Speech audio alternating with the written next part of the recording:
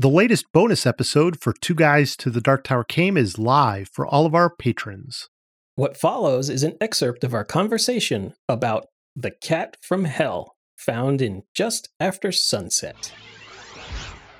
It's like he knew of the story. He assumed that everybody had already read it. He assumed it had been published. I think, like you said, though, the interesting thing is the fact that this was a short story contest, and that sort of makes it a different approach, maybe, than it would. Yeah, I mean, I think you're kind of burying the lead. That I think he's much more well known as Buster Poindexter. To get the whole episode, become a patron at patreon.com/2guysdarktower.